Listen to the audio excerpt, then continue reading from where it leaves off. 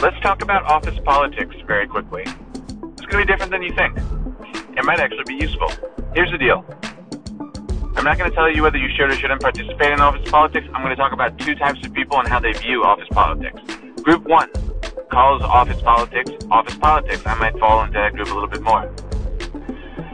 This group constantly feels like there's someone else who's better at office politics than they are. This group often thinks that there are opportunities that they're qualified for that they're not getting because someone else who's better at office politics is willing their way in instead. These people might be right.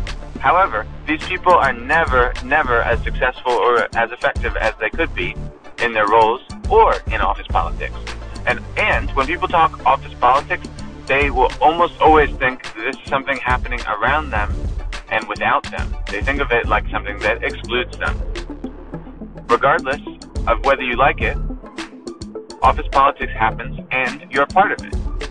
If you choose to speak less or participate less, you're just part of it less. That might be the best thing for you, it might not be. Now, let's talk about the other group of people. The other group of people who tend to be more successful in an office setting, particularly in a corporate setting, are the ones who call office politics relationship building. That's worth repeating. The people who are most successful at office politics don't call it office politics. They call it relationship building. Alright, I even want that. I feel like that's so good I almost want to say it a third time, but instead, I'll just shuffle around for a little bit, and I'll wait for you to think about specific people who you've worked with in the past. Think in particular of the ones who are phenomenal at air quotes office politics. They didn't call it that, right? And in fact, they probably called it relationship building, or they used some language very similar to that. Now, think of the people you complain with when you're in the break room, or when you're having beers after work, or whatever you do, right? Think about the people you hang out with who complain about, air quotes, office politics. They always call it office politics, and they always frame things up as if it's happening to them and they're not part of it. We're all part of office politics.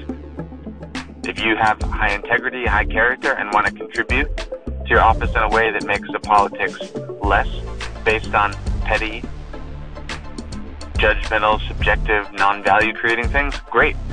Crush office politics, but do it the right way. And obviously it's up to you to decide what the right way is. I'm going to have my own perspective on what the right way is to do it. But either way, I would encourage you to just step back and reflect on how you think about office politics. Are you sure you're not framing yourself into a trap? Stop calling it office politics, even for a brief amount of time if you currently call it that, and call it relationship building. And guess what? This is crazy. Just do relationship building. And let the people who are doing air quotes office politics or whatever you don't like, let them go do that. You don't have to participate in that. You don't have to gossip about anyone ever. You don't have to say anything negative about anyone ever. And you can still be very effective in relationship building at work. And yes, the more likable you are, the more likely you are to be considered for a promotion. Yes, that's not quite meritocracy. That's likability-ocracy. Sorry, that's how things work. I wish I could have go punch my 22-year-old self in the face and say, just deal with it. That's how it's going to be. That's how it always has been, and that's probably how it always will be. And stop being stupid and trying to change it. Accept how things are, or just lose. So anyway, as I've gotten older, I finally figured out that relationship building at work is important, and it's fun. And stop trying to manipulate people, and stop trying to just get stuff from them, and figure out how you can actually provide value to them. Alright, I'm done. I have multiple rants in here. I think there's probably onto something. I think the high-level concept of office politics versus relationship building is very strong, and I haven't heard anyone else talk about that. I think my little bit of intensity about yelling at my younger self, that's also good. Because holy cow, did I think, just judge me by my ideas, my work output, not on who I am, not on my personality, and that's so stupid.